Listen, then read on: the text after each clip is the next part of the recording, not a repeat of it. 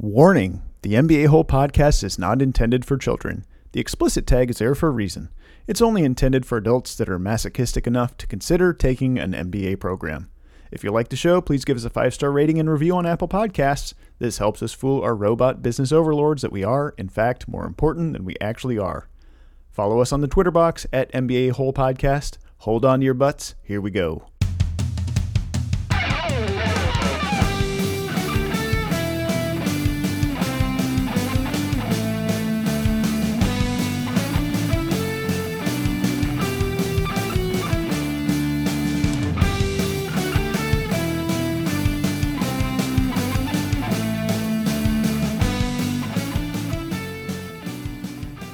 Hello and welcome to the MBA Hole Podcast, episode number 2, Dropping a Deuce.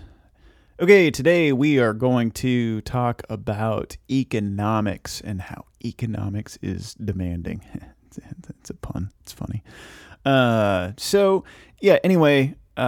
For, I guess, the structure of this episode and possibly future episodes, I'm just going to kind of hit the highlights.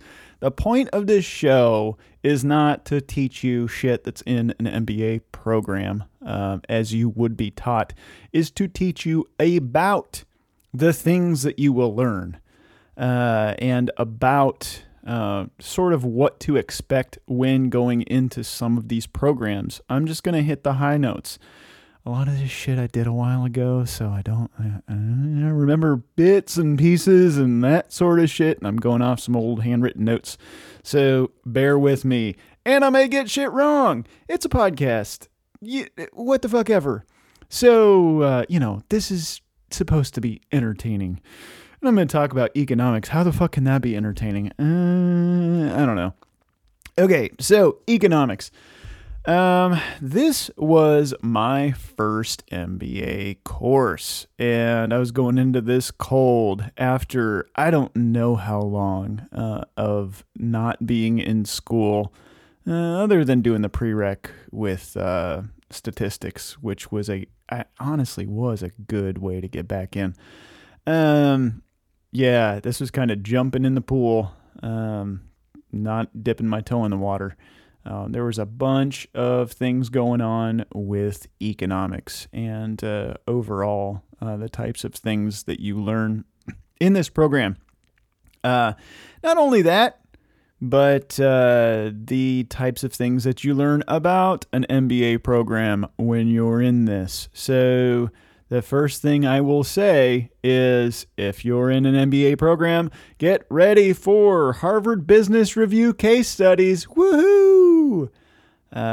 You're going to have a subscription to the Harvard Business Review, and you're going to read some shit. Some of it's good, some of it's not. Some of it's, in my opinion, they try to write it like a fucking Nancy Drew mystery.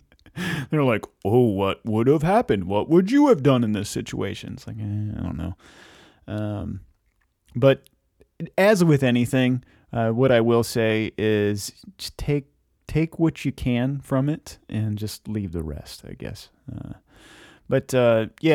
So you're going to get used to that. And then I think there's like Ivy Publishing. What are some other ones? I can't remember. But there's a handful of ones that you will have. I guarantee you will do Harvard Business Review case studies because they're kind of like the top tier. I mean, it's fucking Harvard, Harvard. You've heard of it. So anyway, also get ready for group projects. If you haven't been in school for a while and you used to hate group projects when you're in school, tough shit. You're going to be in more group projects. And yes, there will be people that don't pull their weight. Yes, you will be frustrated. Yes, people will submit shit that is absolutely stupid. Yes, you'll probably make a fool of yourself. Let's see. What good can I say about it? Well, group projects are kind of like work. I mean, in your job, you probably don't do something that's solely reliant upon you. So in that respect, I think it does teach you how to deal with people and how to deal with people that aren't pulling their weight, that you don't have direct reporting structure. They don't report directly to you. How do you work with those people? And that's going to be most of the people that you work with. You're probably caught somewhere in the middle with most people that you work with. And you have to get projects that have your name attached to them done with their help. How the fuck do you do that? Well, good question. That's, I think, why these group projects exist. The other thing with these group projects is like prepare to join Google Hangouts. Prepare to be on a lot of Google Hangouts calls on Sunday evenings at times that you fucking hate. Usually the day before the project is due, and most people haven't even read the shit. So prepare for that, because it's gonna happen to you. Also, there will be at least one person in your group that either insists on putting together a WhatsApp group. I'm not even fucking kidding about this. There will be at least one person who insists on a WhatsApp group, or that you put something on Slack or something. I don't know, whatever is the fucking software of the moment at the time, because email is just too hard to keep track of. Fucking, I don't know. I think they just, I don't know why they do this. I think they think that they want to be different, but y'all ain't different. You just are another one of those people who wants to create a million WhatsApp groups, and it gets confusing and bullshit. I mean, how many people are in your group? Like 5 maybe? Can you just like put them on a group text? How the fuck hard is that? Like, everybody has that. I don't want to give my data over to fucking Mark Zuckerberg. He's already got it anyway. All right. Anywho, let's move on to some economics. So some of the things that you're going to learn, or you should learn, is about market structure. It's probably going to be the first thing that you learn. What the fuck is a market structure? How are firms, which are companies, I guess, for lack of a better term, they will call them firms. How are they structured?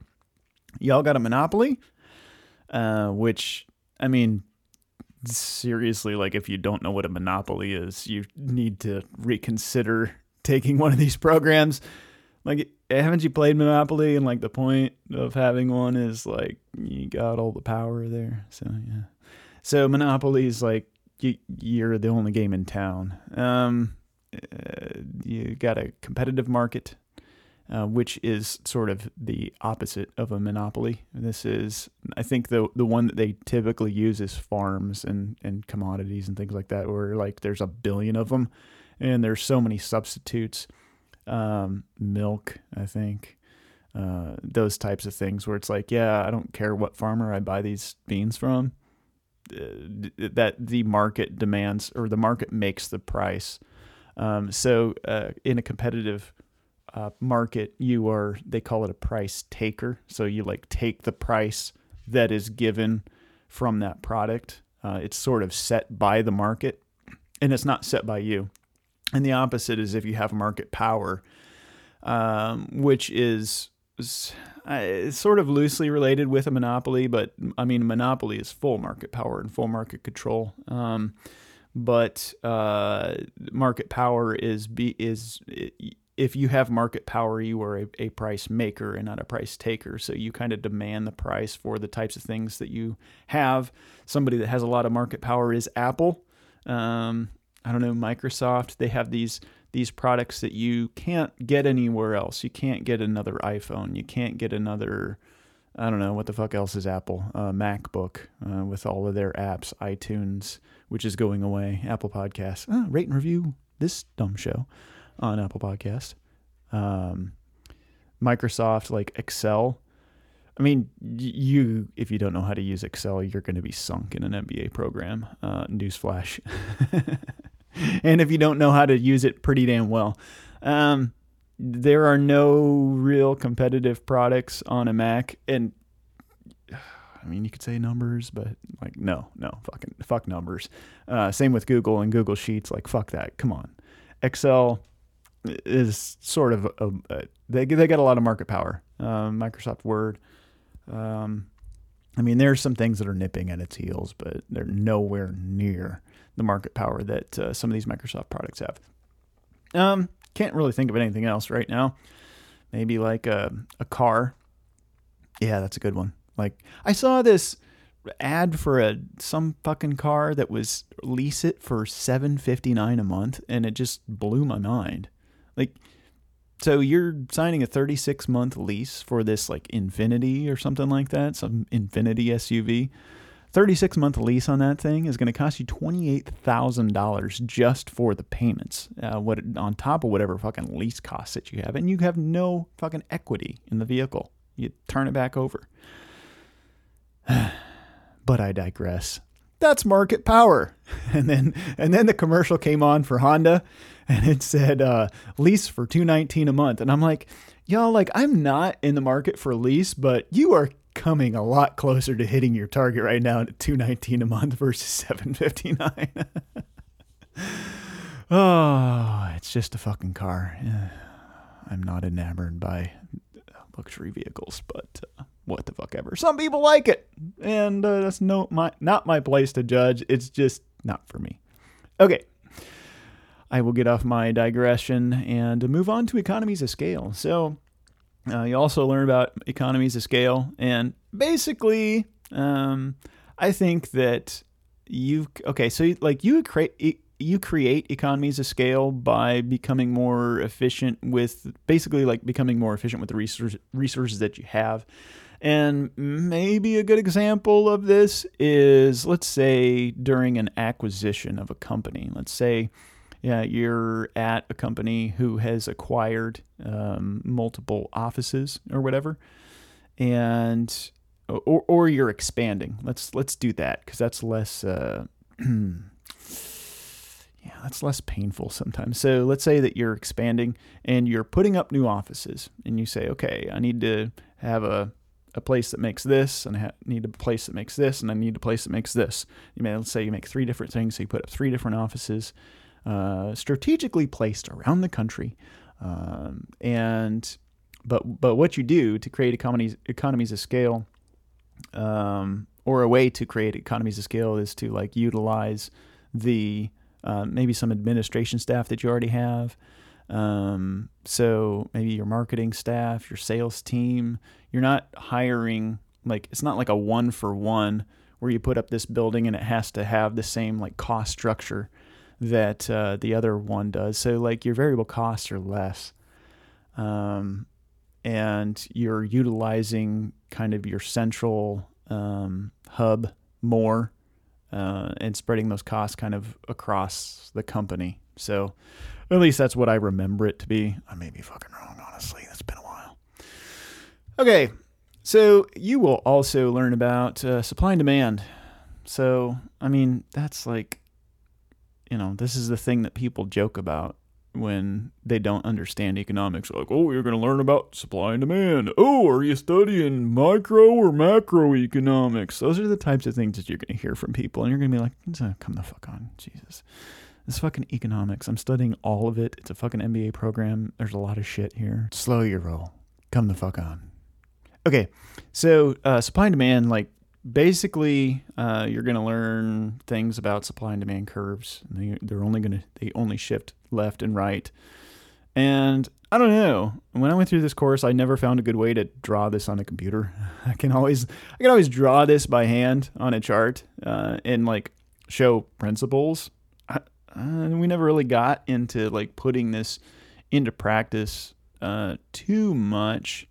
And I could never find like a good software that could draw this to where I could like predict a price based on taxation or changes in demand. But I could always draw it by hand. So that's what I ended up doing.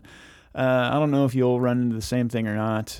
But basically, so your quantity demanded is going to rise as your price falls. And this is in a competitive market. So as your price falls, people are going to want more of it. So, I mean, that's just how things work in life. So The other things to consider with supply and demand is like there's a substitution effect. This is, some things that affect the supply and demand curve. So the substitution effect basically, it describes the price changes relative to another similar good. So let's say you have Tropicana orange juice, and you have, I don't know, some store brand orange juice.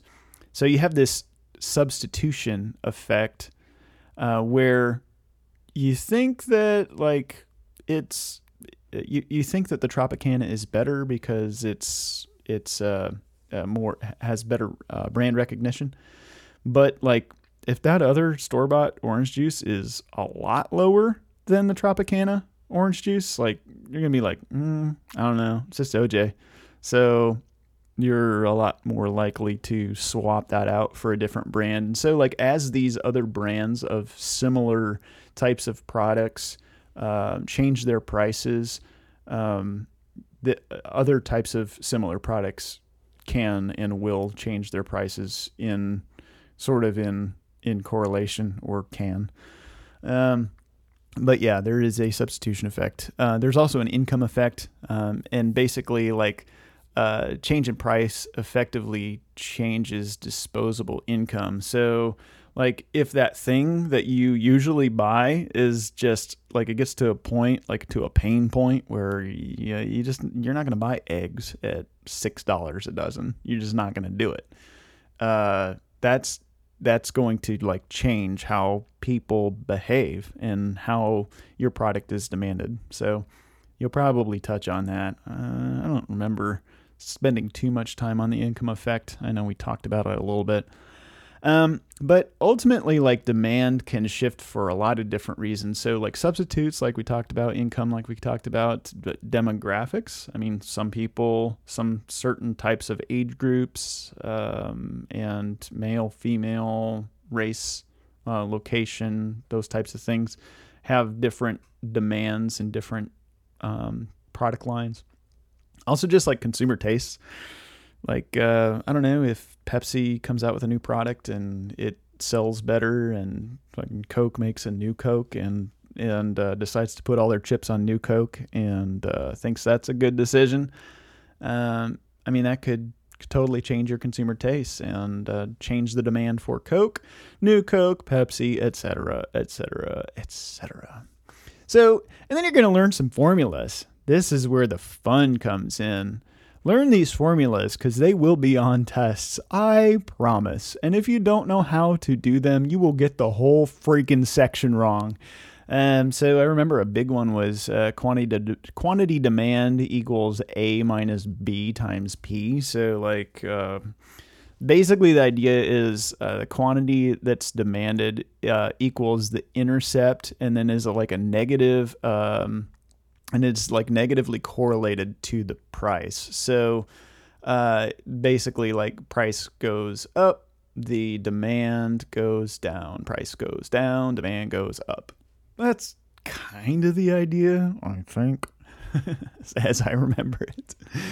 And then also you're also going to learn that from the supply side, which is your other curve, you're going to have two curves. It kind of looks like a weird wavy X when you're done with it, and you'll draw it, you'll get used to it, and you'll sort of understand it. You might understand it enough to get through the course.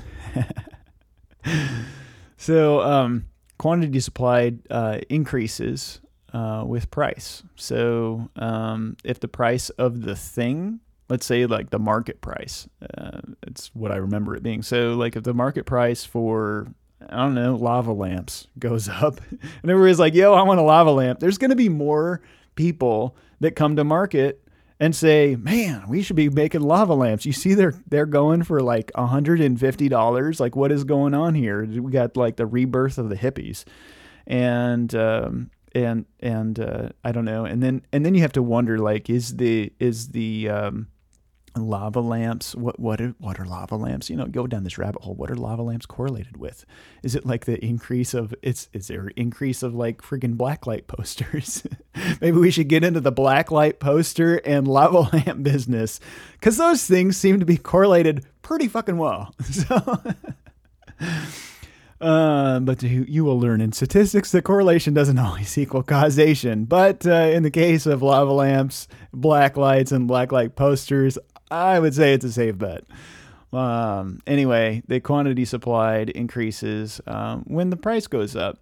So you're going to have on your supply side of the curve, you're going to have this equation that says QS equals C plus D times price. And so it's like the inverse of that. It's like the quantity supplied equals the intercept, which is C, plus the plus D and the price. So it's the opposite. So the quantity supplied increases when the price goes up, and then the quantity supplied goes down when the price goes down, because they're like, man, lava lamps, man, they used to be going for $1.50, and now they're like, I don't know, $20.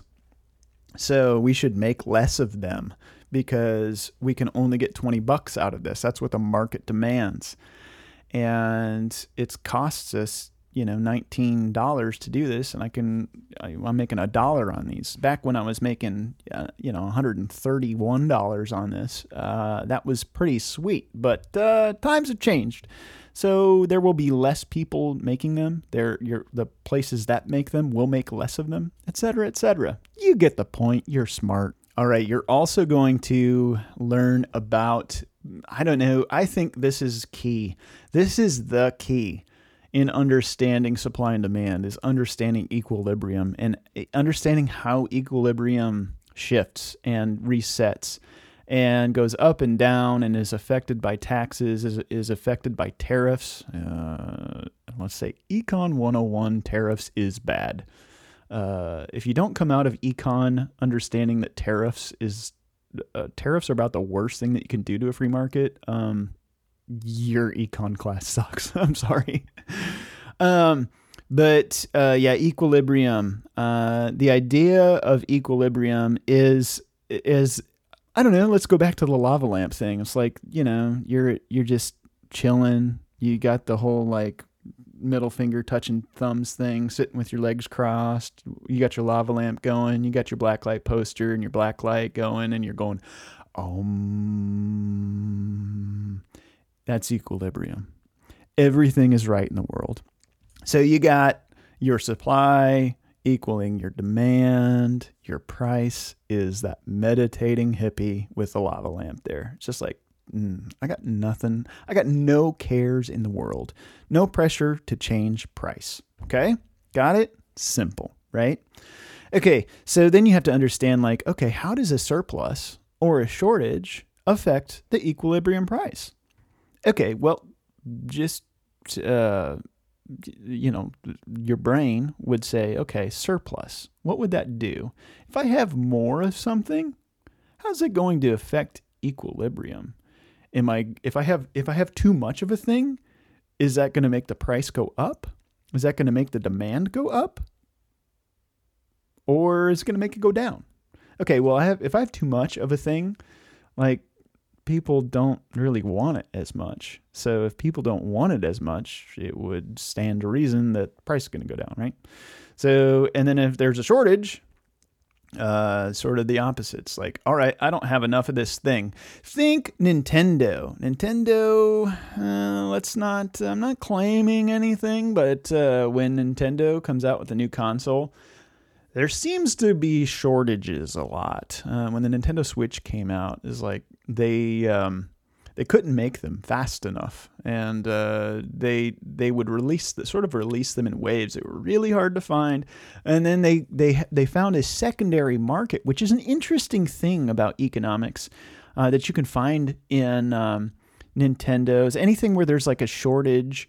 Or a surplus. A surplus can create a secondary market as well. Think of things like StubHub. That's an interesting economic study. StubHub is a ticket reselling outlet in the U.S., which is basically if you have a ticket to an event that you can't go to or just don't want to go to, you can resell your seat. And it's sort of the price there is sort of demanded or is set by what's demanded. It's a total secondary market. So anyway, Nintendo sort of did that too, and they created secondary markets on things like eBay, where these things, instead of the $300 tag manufacturer's suggested resale price that they had, it was like, twice that. So that's what a shortage can do. So it's kind of interesting, and you get to learn that, and you actually do the calculations of some of that. You'll get into it. You'll have time.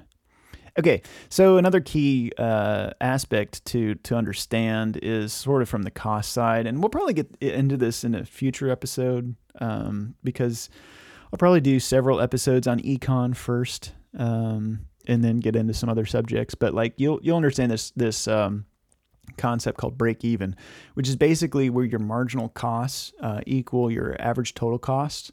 They show it by MC equals ATC. And so, like, this is the idea where your marginal costs, which is basically your change in total cost divided by your change in quantity, in your average total cost, which is your total cost divided by quantity, where they are equal. That's your break even. So you'll get into that. It's you'll do some calculations on it and everything, and you'll probably actually do a spreadsheet with that. They'll probably use something like pizzas or whatever. I think we used pizzas.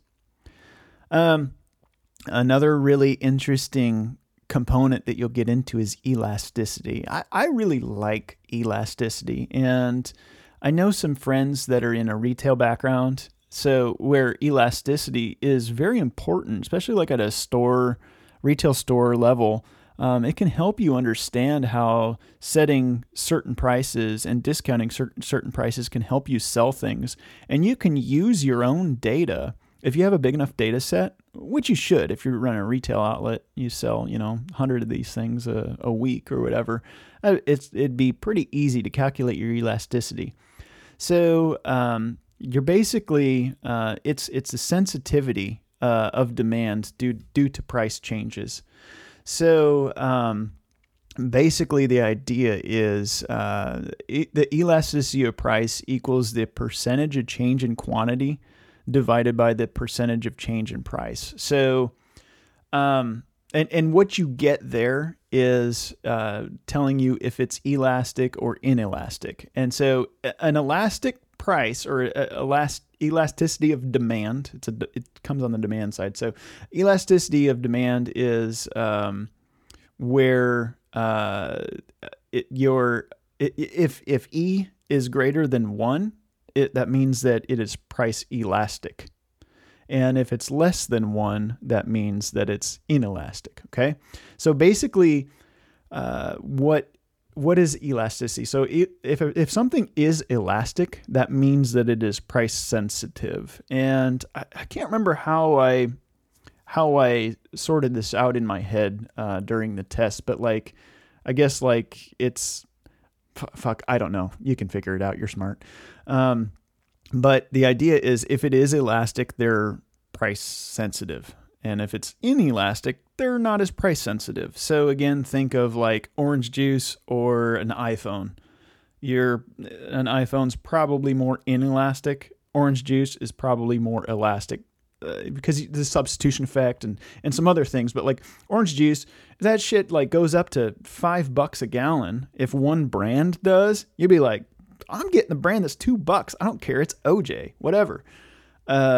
If Apple creeps their price up to $1,200 or whatever, you may pay that because it's a lot more inelastic, and they're not going to do price cuts. They typically don't. Apple historically hasn't done price cuts. I think that's changed with whatever the new regime is. I don't know who the fucking guy, what the guy's name is. Mr. Apple. Let's call him Mr. Apple, not Steve Jobs, but Mr. Apple. So But yeah, the Apple products are a lot more inelastic. And so an inelastic product has customers that are not price sensitive. So basically, like the idea, people will pay that higher price. And if you cut it, you just lost out. Simple enough, right? Yeah, you get it.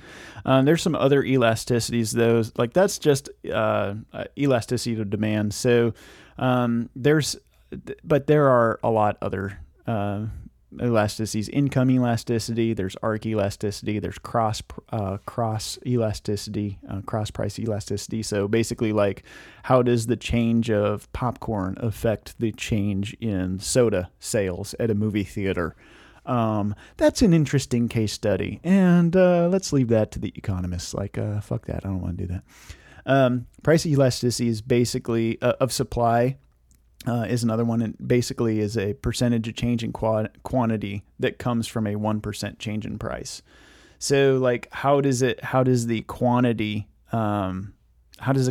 get changed? So how does the supply side move? So, like, everything else is really more so determinant upon the demand side, but the price elasticity of supply is very specific to the change in quantity that's from a 1% change in price. So you'll learn about all that shit. You'll have fun. You'll work in groups, and we'll probably talk more econ on episode number 3 and maybe 4, maybe 5. I don't know. Just kind of making this shit up as I go along. Hope you like the show. Hope you like the banter. Hope I got everything right. I'm going to get to the part of the show that comes at the end. The opinions and views expressed in the show are that of the hosts only. They do not represent their children, wives, dogs, employers, coworkers, neighbors, in-laws, friends, acquaintances, or esteemed university faculty.